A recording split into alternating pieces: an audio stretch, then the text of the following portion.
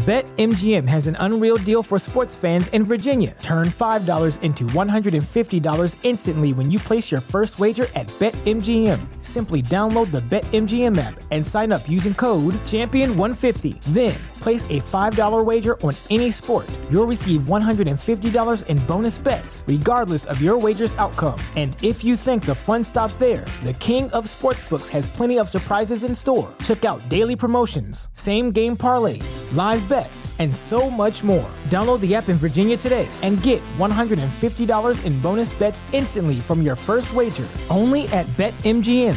BetMGM and GameSense remind you to play responsibly. See BetMGM.com for terms. 21 plus only. Virginia only. New customer offer. Subject to eligibility requirements. Rewards are non-withdrawable bonus bets that expire in 7 days. Please gamble responsibly. Gambling problem? Call 1-800-GAMBLER. Promotional offer not available in Washington, D.C.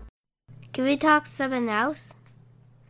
Can we talk about something else?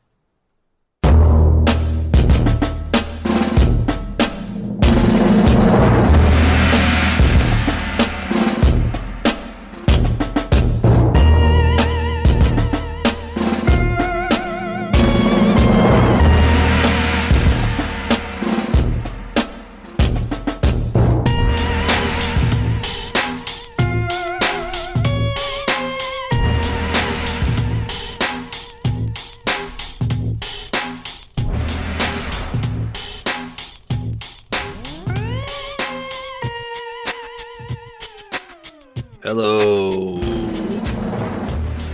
out there.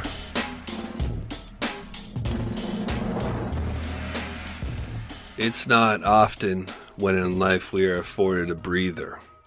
Time to recoup, time to work on ourselves, time to look inward and do some maintenance.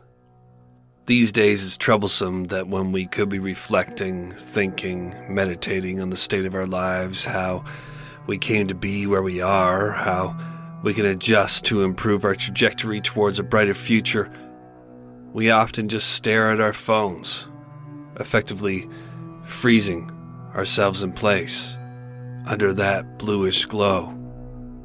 But in 1991, you could still do that, still stare off into space when afforded time to yourself and quietly, without much conscious thought, work on yourself. We give ourselves a lot of credit for helping our friends and family, helping our children, most of all, along life's path, but the real work happens internally, individually, and, of course, when those within our realm of influence fail, that's out of our hands. But when they succeed, yep, must have done something right. Must have got that from me, back, pat, I can't stand that. There isn't much that we end up doing in life that comes as a direct result of someone else's advice. It helps in the way like a pill of Tylenol helps with a headache, but most often we make our own choices based on how we feel about ourselves, how that choice will improve our current state. It's mental. It's our own mental situation that ends up making the correct decisions. For our individual selves, all that other shit, all that outside source, all the stuff that we draw from is just comfort. And I'm pretty confident saying that those whom we have influence over don't so much listen to our words to decide whether they're worth listening to as consider where they're coming from. And even if they're coming from a safe place, we still won't listen. But at least they will want to be around that person as we try to work it out. At least we'll stay close to the safety that is you, that is we, that is me. At least they, at least me, at least we will stay close to something that feels safe to be around as we make the dangerous, difficult decisions that are an integral part of being a human being capable of growth. Why won't she listen to me? Well, because she doesn't respect you.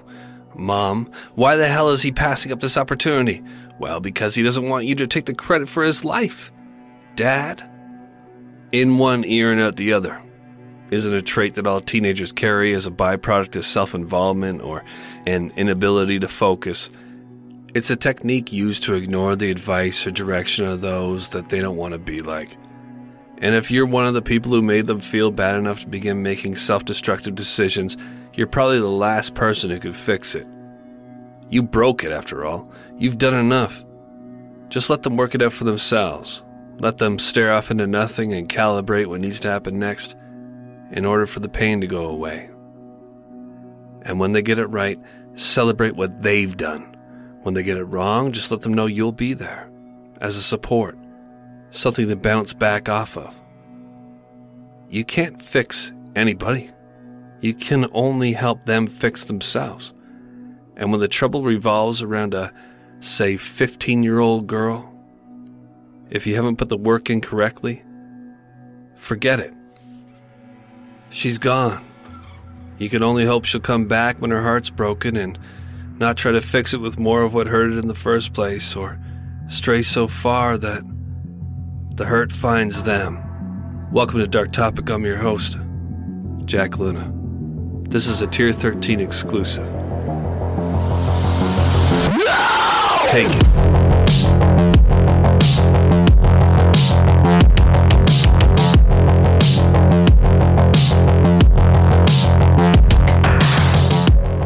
It is the summer of 2000, and Marvin Lee Smith Jr. should feel relieved to be out of prison. But there's something that the 45-year-old can't shake, as his friends and family encourage him about his future over drinks and a homemade meal. He can't shake the DNA swab they took from him before opening the gates. He can't shake the thought that though he's supposed to be free, he is only on a clock. And he'll be locked up again someday. Guaranteed. This time for good, too. The only food made with love that he's had since '91 tastes like sawdust as he mulls his dreary future over. And for the next 8 years, things will continue this way. Every knock on the door, every ring of the phone, will be the sound of his freedom, possibly ending. Though a man certain that his number is up could hardly claim to be free at all. Marvin Lee Smith Jr. had been incarcerated for nearly a decade within the Ohio prison system for assaulting 2 Columbus women. But before he'd been booked, the scumbag had gifted himself a little going-away present. Something he'd spotted sitting on the side of the road and just couldn't resist taking. A recently broken, but by all outward appearances, beautifully conditioned 15-year-old girl.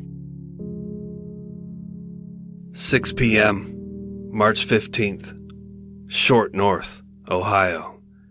A Wyland Park bus stop. Jessica Lynn Keene waits patiently for transit to a local mall, where she intends on treating herself to a little retail therapy. The previous 2 weeks have been highly stressful, unusual, and maybe enlightening for the teenager. She'd been hyper-focused on her new romance with an 18-year-old boy, Sean Thompson, and as a result had seen her grades slip, her relationship with her mother go to hell, and had lost interest in friends and extracurricular activities like cheerleading. Sean had replaced everything, and now, at least for the moment, he was gone. They'd broken up over the phone, causing Jessica to storm out of Huckleberry House and make her way to this bus stop where she wasn't even certain what the schedule was past 6 p.m. Probably still pretty frequent, she hoped. It's not the safest area. Huckleberry House, where she'd been staying, is a group home for troubled teens and fittingly is situated within a troubled area. Her mother had made her come here, and that's probably why Sean's been acting weird, because Mom's being so weird, and now Jess seems so weird because she's living in this house with all these runaways and retards. Her boyfriend Sean is partying in Florida with his friends. Who knows what they're getting up to, laying on the beach, banging chicks, and life, it seems to be falling apart for the young woman. There is no lonelier, emptier, or scarier place to be than as a teenager who can't see the future, cares little for the past, and feels the present has nothing they want in it. At least it seems to be pretty bad, pretty lonely, empty, and scary, but of course, things always could be worse. A vehicle pulls up, and a kind-looking black man in his mid-30s, Marvin Lee Smith Jr., asked the pretty young white girl if she'd like a ride. It's a risky move. A black man talking to a little white girl on the side of the road is sure to draw some attention, but Marvin's in luck. Jessica herself doesn't harbor any racism. In fact, her current boyfriend, well, ex-boyfriend for the moment at least, is black, and she's quick to accept the ride, making Marvin's getaway a clean one, as later there will be no witnesses to what will prove to be an abduction. He drives her 20 miles out to a desolate area and spends the next 4 hours assaulting Jessica, first wrapping her hands with duct tape her mouth, then stripping her down to her bra before raping the girl at his leisure. So much time passes that he gets to know his captive, ripping the tape off, putting it back on. Jessica, in the moments he lets her speak, is intelligent, sweet, funny, charismatic. She's likely able to put Marvin at ease with the situation in a bid to preserve her life. But as time passes, as night begins to fall, then midnight approaches, it must start becoming clear to the girl that her life is slowly closing in on its end. I know, as many of you know, what it's like to be a teenager. If you're here at this point listening and you're beyond the age of teenage years, you certainly know what it's like to be a teenager. I remember many moments where I was in a spot where I would just say yes to about anything. Just get me out of this rut. Just take me away from this bus stop. Take me away from this porch stoop. Take me away from the steps of this lonely church. And let's have some fun. Let's have some life. Let's have some conversation. Let's just have some anything. Because I just became a teenager. I just was a kid. I don't get it. I know I have all these new feelings, all these hormones, all these dreams, all these wishes. I have no money. I have no real experience with these new feelings that I'm feeling. I just want to explore them, speak of them, experience them. I just want to get living. I just recently left where I was basically a slave as a child to everything that my parents needed me to do, and I'm suddenly able to start making these decisions. I realize I can do my own thing. So I'm up for any one thing. But Jessica, as a result of nodding her head, of hopping into this car, of being in a position where she felt like anything's better than what's currently happening, has found herself in the vehicle of this man who has been raping her for hours now, putting on the duct tape, pulling out the duct tape, speaking at her, speaking to her, and then back to the rape, back to the duct tape. She's beaten, raped, horrified, numb, disoriented, and desperate to get back to what she just had that seemed so boring so that she can make it into something that goes in the complete opposite direction of what she's currently feeling. So late at night, after hours of this abuse, out on this desolate road, Jessica makes a run for it, bolting from the back door when Marvin's guard dips, and the fresh night air fills the girl with the terrifying refreshment that has her absolutely flying down the desolate road, naked save her socks and bra, nearly free already judging by the lead she has on Marvin, who is just exiting his car to give chase. Jessica spots the cemetery and goes careening into it, her skin reflecting the moon above and giving away this brave decision to her pursuer. It is now a life and death game of hide and seek in a graveyard of all places. Jessica slows down as she realizes where she is and loses a sock when she speeds up again across some grass and between the tombstones. It's a fucking nightmare. And if the question had occurred to her in the car of how this day could get any worse, from waking up in the group home, to breaking up with Sean, to getting kidnapped, tied up, then raped for hours before managing to escape, she couldn't have imagined a much more terrible predicament to currently find herself in than running naked through a pitch-dark cemetery before finally choosing a large stone with the word beach on it to hide behind. Sean was probably on a beach. Jessica's behind one, above one, her naked knee digging into the mud of the old grave. And the man Marvin is out there. She can hear his ragged breath His foot falls in a shift of clothing as he runs through the tombstones in search of her, whispering for her to get the fuck back here. Time is running out. He'll see her any minute.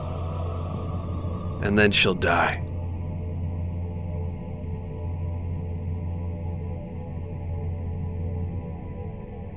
Want to learn a new language? Well, then Rosetta Stone is for you. Rosetta Stone is the most trusted language learning program available on a desktop or as an app, and it truly immerses you in the language you want to learn. Rosetta Stone has been the trusted expert for 30 years with millions of users and 25 languages offered. It has fast language acquisition. It's an intuitive process. It helps you pick up language naturally, first with words, then phrases, then sentences. It's designed for long-term retention, Rosetta Stone is. They have the speech recognition feature, built-in true accent. It gives you feedback in your pronunciation. It's like having a personal trainer for your accent. There's an amazing value with Rosetta Stone, a lifetime membership, all 25 languages, and offered here for 50% off. It's a real steal. Don't put off learning that language. There's no better time than right now to get started. For a very limited time, Dark Topic listeners can get Rosetta Stone's lifetime membership for 50% off. Visit rosettastone.com/today. That's 50% off unlimited access to 25 language courses for the rest of your life. Redeem your 50% off at rosettastone.com/today. Today. We all know what it's like to hide. Your breathing slows and your heart begins to pound in your ears. Your senses ramp up. Sight becomes sharp, hearing acute. All of our lives we live, for the most part, as sedentary beings. But in these rare moments where we're forced to fight or flee or freeze, we remember what we are. And what we are is just a bunch of animals with clothes on. Not Jessica, though. She's naked. And likely beyond frightened to the point where she is in full-on survival mode. A wild-eyed rabbit, a stiff-necked deer, crouched behind a monument to a dead person, shielding herself with a tombstone from becoming dead herself, in the last place she is right now that almost any human being wants to be when alone at midnight, naked and alone, running for your life. This fucking sucks so bad. And she hears them closing in, and she bolts again, this time toward a distant light she can see through the woods at the back of the cemetery, a farmhouse. Marvin's behind her, but she's quicker, and as she reaches full speed after clearing the last row of graves, Jessica comes to a stunning halt when she runs face first into a fence post. We gotta hope that she's unconscious when he reaches her. In this place within Foster Chapel Cemetery, where today a memorial hangs from the same post that did her in, from the same post where Marvin Lee Smith Jr. approached with a 70-pound headstone he'd ripped from the earth and smashed it in two over the head of young Jessica Keene, who died as a result. Her body lay there for 2 days and nights, undiscovered, collecting flies, collecting dew, collecting, hopefully, the translucent hands of comfort from the surrounding dead. Her distraught boyfriend, Sean, was grilled about her whereabouts, while her mother blamed herself for whatever had happened, while those at Huckleberry House and at her school formed search parties instead of spring break parties, and all the while Marvin Lee Smith Jr. just went on as if nothing had happened, then headed off to prison on his lesser charges, never saying a word to anyone about the pretty girl from the bus stop. The dead girl in the cemetery. He stayed quiet until the evidence forced him to confess. 17 years almost to the day he'd killed her. 2 years longer than the span of Jessica Keene's life. He kept silent, hiding behind his own tombstone, until the knock finally came, and he was sentenced to life in exchange for his utterance of guilty. And now he serves his time with some hope of being paroled in 2038, though with any luck he'll die a scared old man in prison. Marvin broke down in tears when Jessica's family gave their impact statements. It appeared as though he'd been harboring some guilt, and likely wasn't the ice-cold predator the stories in the Unsolved Mystery episodes and shitty little podcasts lead us to believe.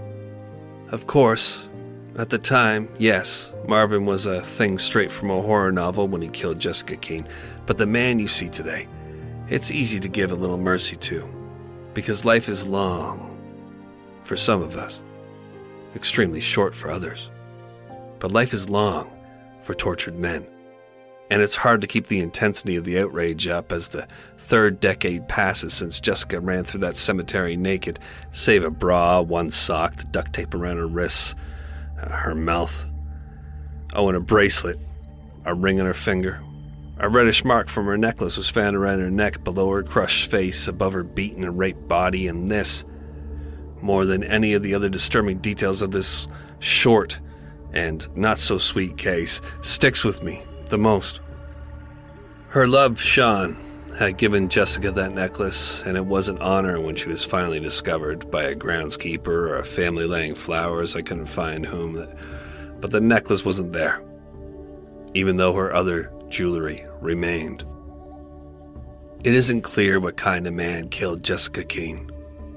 Was it a rapist forced into a split-second choice, or was it simply a sadistic killer, one who maybe had killed before? We don't know. But the answer is in the necklace, I believe. A necklace that proudly displayed one word. A word that would resonate with a cold-blooded predator who took pride in what he was capable of. The word: taken.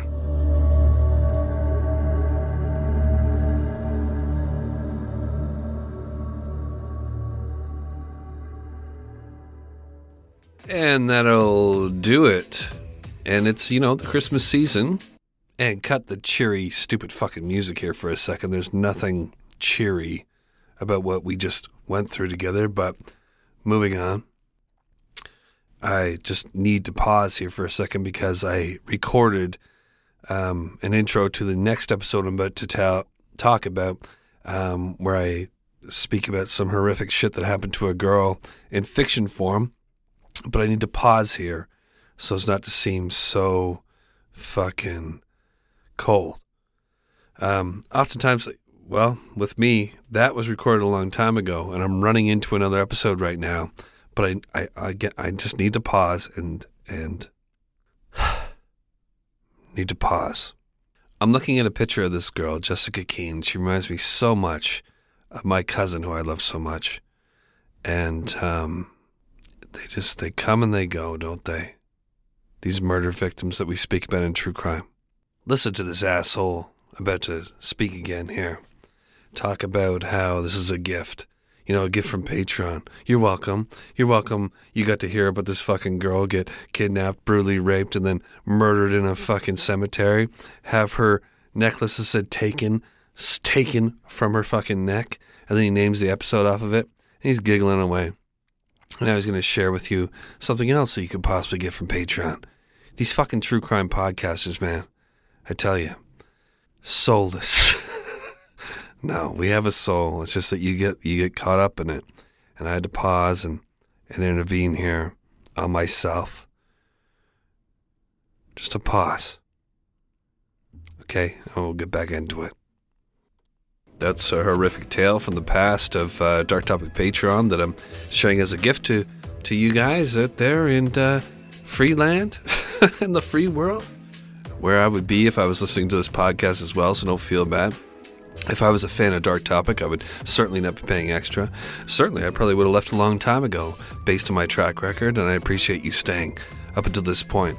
So, what I want to share with you next is another gift. This is something from the Dark Topic Patreon as well, and it's I've shared in the recent past some of the fiction that I'm starting to put out there, and this is the third installment of that. So, as a double gift, this is like when you get all the gifts at Christmas, and then someone brings out one that they found behind the tree that you had missed. This is that one behind the tree. Actually, it was stuffed a little bit into the wall. And they pulled it out and they were like, oh my fucking God. This thing has been staring at us the whole time. Actually, they didn't pull it out at Christmas. They pulled it out like 15 days later. And it's a camera. Tick, tick, tick, ticking away all the horrible shit you did to begin the new year. This is still Dark Topic Fiction 3, and I doubt you'll enjoy. Merry Christmas, everybody.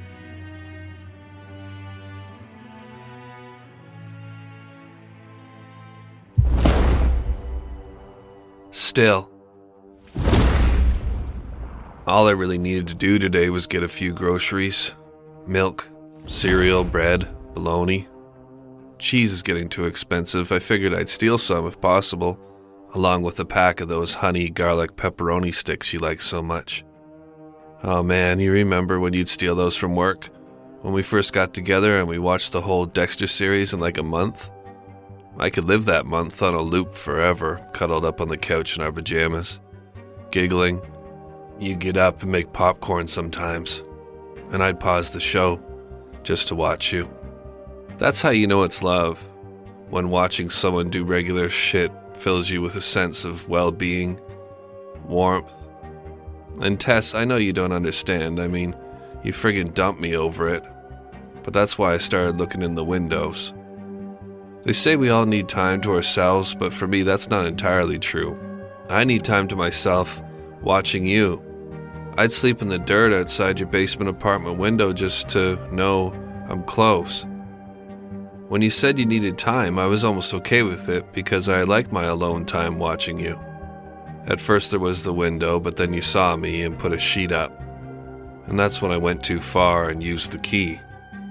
I made it when you trusted me. I have copies of all your keys, actually, even the ones that don't do anything. It's amazing how still you can be when your life depends on it. I brought a chair down eventually, one of those fold-out ones, for parties. And for a while there, I was just glued to my living room peephole, so much warmer than the window. You want to know a secret?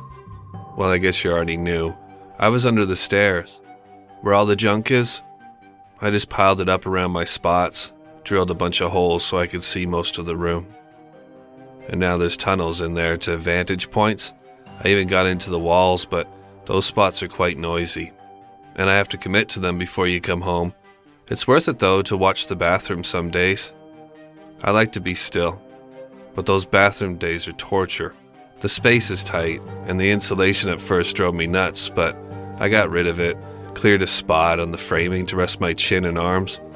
Standing still for hours, it's incredibly difficult, Tess. But it was worth it to see your skin when I needed it. But then I'd be stuck there until you came back, and if it wasn't a shower, which was prime, and yes, I stole your shower curtain, it was a pee. And pees are too quick. You think the poops would be gross, but I grew to enjoy those. The vulnerability, the side we don't always see. And yeah, it's weird. Poops became a favorite somehow. Poops. It's always been like that with you. I've always thought of them as poops. God, you're cute. Even when you're taking a shit. Did I see a little smile there? Can you hear me over there, Tess? Or are you still here? Thank God those big snores are done. That was really scary. Anyways, you got me, Tess. I've been watching all this time at the window in the apartment at your work.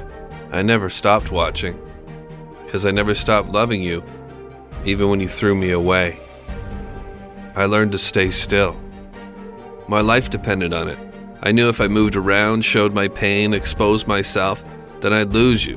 And if I lost you completely, I'd have no choice but to kill myself.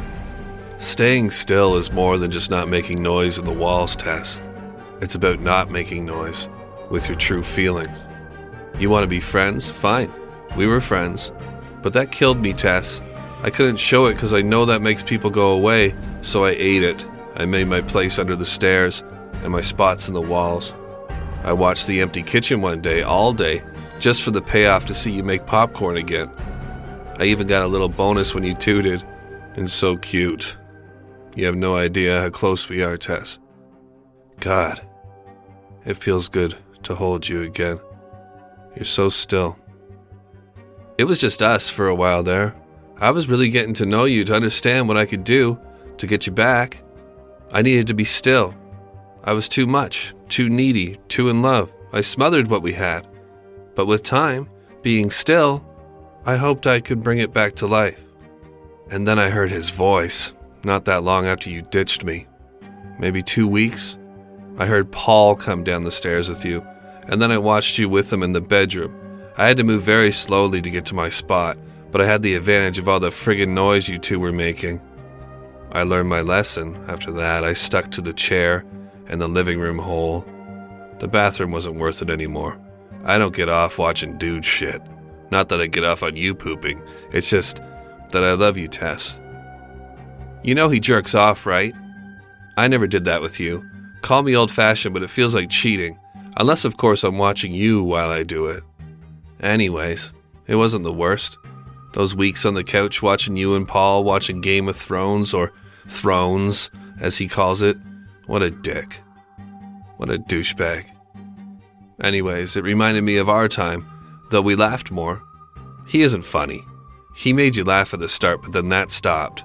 And you know why, Tess? Because he doesn't love you. He changed, and you couldn't figure out why. I heard you on the phone with your sister. It was hard to keep quiet, because I knew the answer. What change has he got in your pants, stupid? Mission accomplished. Rinse and repeat. I bet he's funny with the other girls. I watched the whole confusing third season of Thrones with you. The whole thing from a shitty fold-out chair under the stairs, while you two cuddled and kissed and sometimes even went at it right there. Oh God, it brings a metal taste to my mouth. But I stayed so still. Why didn't he go back to let us watch from season 1, Tess? You know that's selfish, right? That I never would have made you watch something from the 3rd season. I'd go back. You know why, Tess? Because that's the way love is. It's part of it. Sacrifice. I watched when Paul broke up with you, and how you cried and slept for days. I was there. Still. I heard you plan to move out, to make a big change, to get out of this basement where you felt buried. Felt like maybe this place was haunted, and that's my fault. I shouldn't have tried whispering to you while you were sleeping. That was a little creepy, I admit it. But truly, for the most part, I stayed so still. Until today. All I wanted to do was get some groceries. But then I saw you. You were working the till, like I hoped. Well, let's be honest, I know your schedule. But today was different. You looked at me like that, like you knew, and you didn't laugh at my joke. So I came here to make sure everything was okay, and of course it wasn't. You'd started packing. You'd been under the stairs. You found my chair in the holes, I know you did. Some lube and a bunch of tissues, god damn it. I almost always clean up. And it wasn't like that.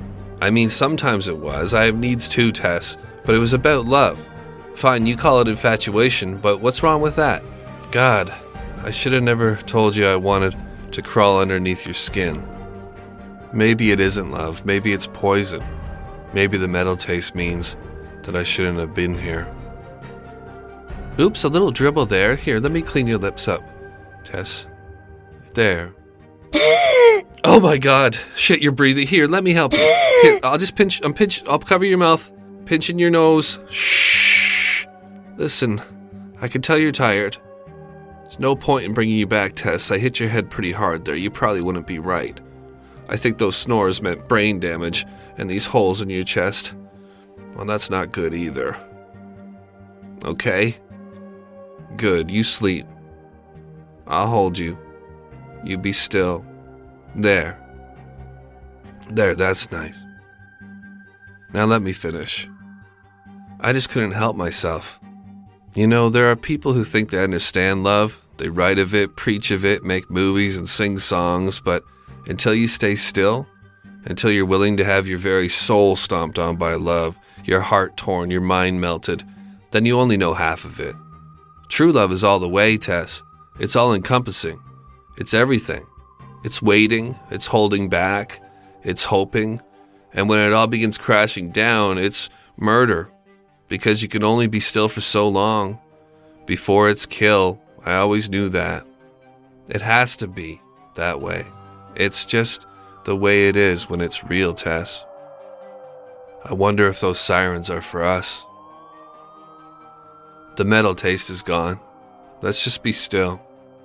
Lay here on the floor for a minute. Oh God, somebody's coming.